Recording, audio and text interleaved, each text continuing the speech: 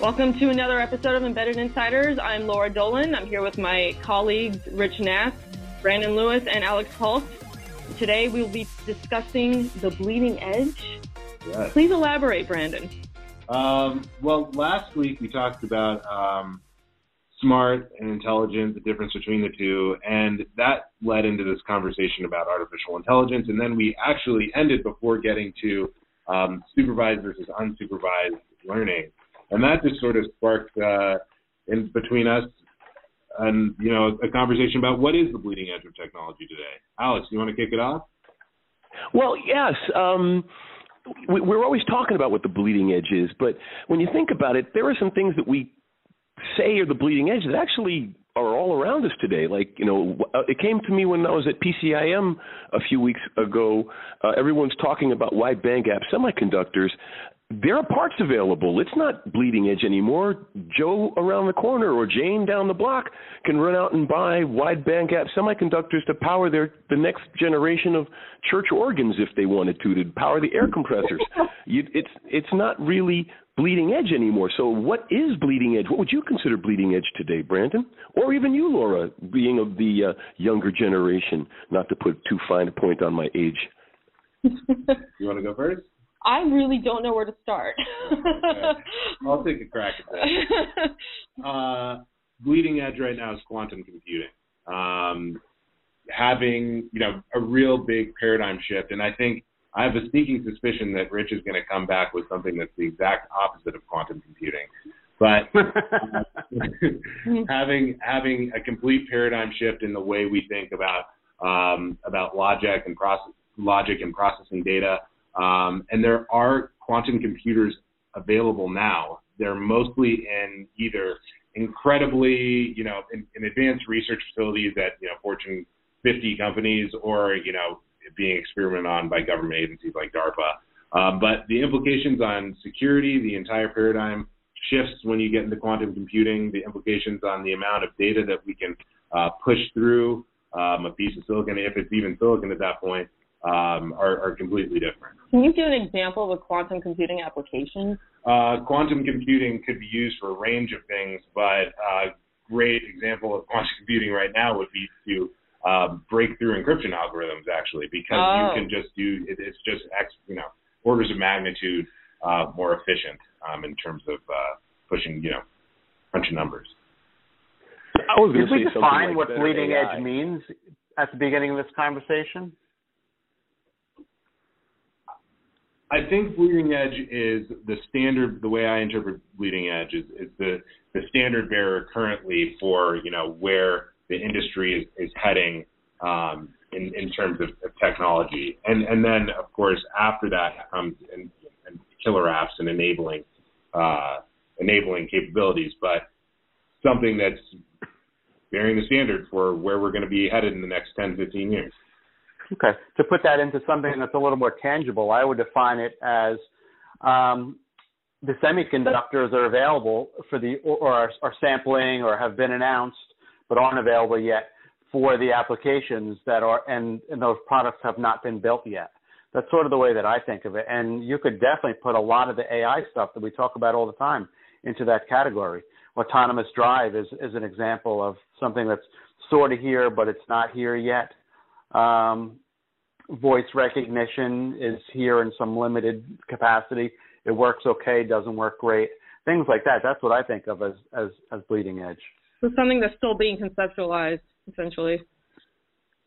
Well, I agree. Yeah, I lean and agree with Rich. Yeah, it's stuff that's being conceptualized. There might be technology there, but it's not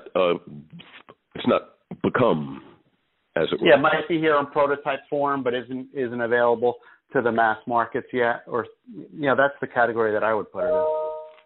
I want to circle back to what Brandon said about being able to break through encryptions. Is that something that you see being a security risk down the road if this comes to fruition a little bit more? Oh, well, yeah. I mean, once you talk about a world where quantum computers are widely available or even partially available, there are only a handful of quantum computers in the world right now, but it changes everything that we know about electronics right now. You're dealing with different types of physics. obviously. That's why it's a quantum computer. But to that end, I thought, Rich, you were going to drop something about analog computing on me. Actually, I had forgotten about that. That's a Back to the Future kind of thing, and yeah, that's a really good point. Obviously, analog computers were around a long time ago, and they're just starting to be developed in the labs.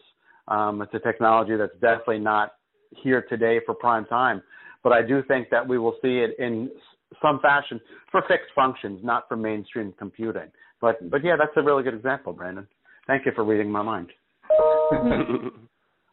Now, I would toss in one that no one's been mentioning because it involves our industry, but we don't deal with it, is truly reusable spacecraft. I mean, the the Space Shuttle was billed as reusable, but they threw away most of the spacecraft each launch.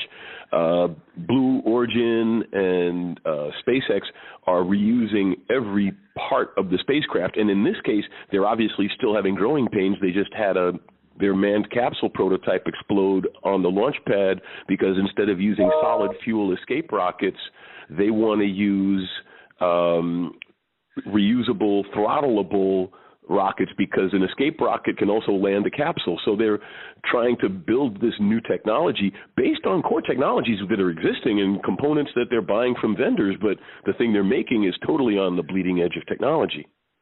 Well, I think my friend Elon would agree that is not bleeding edge, that it's more mainstream now. There's numerous examples of where that's been in action and worked perfectly.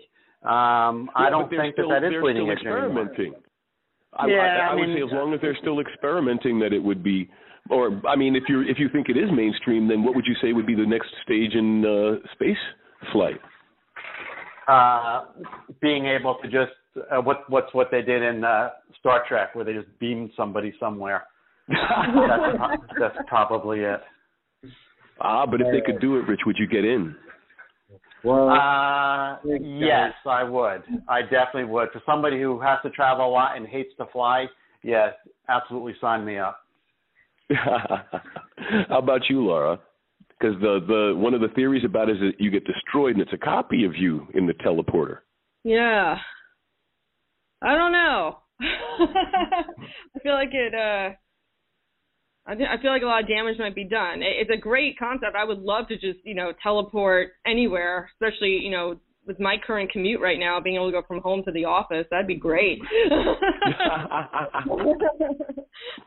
I know we got to wrap up, but I'm just going to leave one final note here, is that a while ago I was actually watching a program on PBS about this. It was some time ago, but they said that the amount of data required to teleport every molecule or atom in the human body is the equivalent amount of data of every word ever spoken by a human being.